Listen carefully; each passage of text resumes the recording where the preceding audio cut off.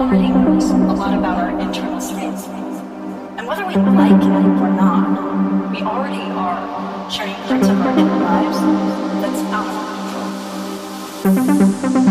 That seems like a problem, because a lot of us like to keep what's going on inside from what people actually see.